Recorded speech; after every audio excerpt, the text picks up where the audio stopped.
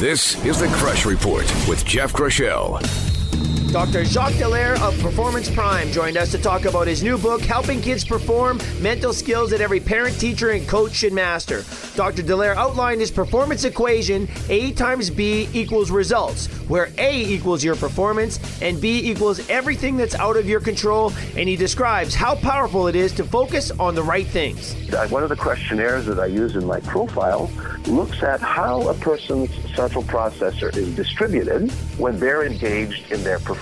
And here's what I get. 30 to 35% of our dominant thought typically is directed toward outcome, results. 10 to 12% is worried about failing, screwing up, not being good enough. And only 50 to 55% of our dominant thought is actually directed to the A in this equation, except for when they're in that sweet spot place. That's when they're in the zone, whatever you want to call it. When they're in that place, guess how the numbers change? 0% is worried about the B.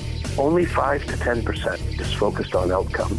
90 to 95% of their focal direction is on the execution in front of them. For more on helping kids perform, check out our podcast with Dr. Dallaire at crushperformance.com. Crush Performance with Jeff Groeschel can be found on Apple Podcasts, Stitcher, TuneIn Radio, Google Podcasts, and RadioInfluence.com.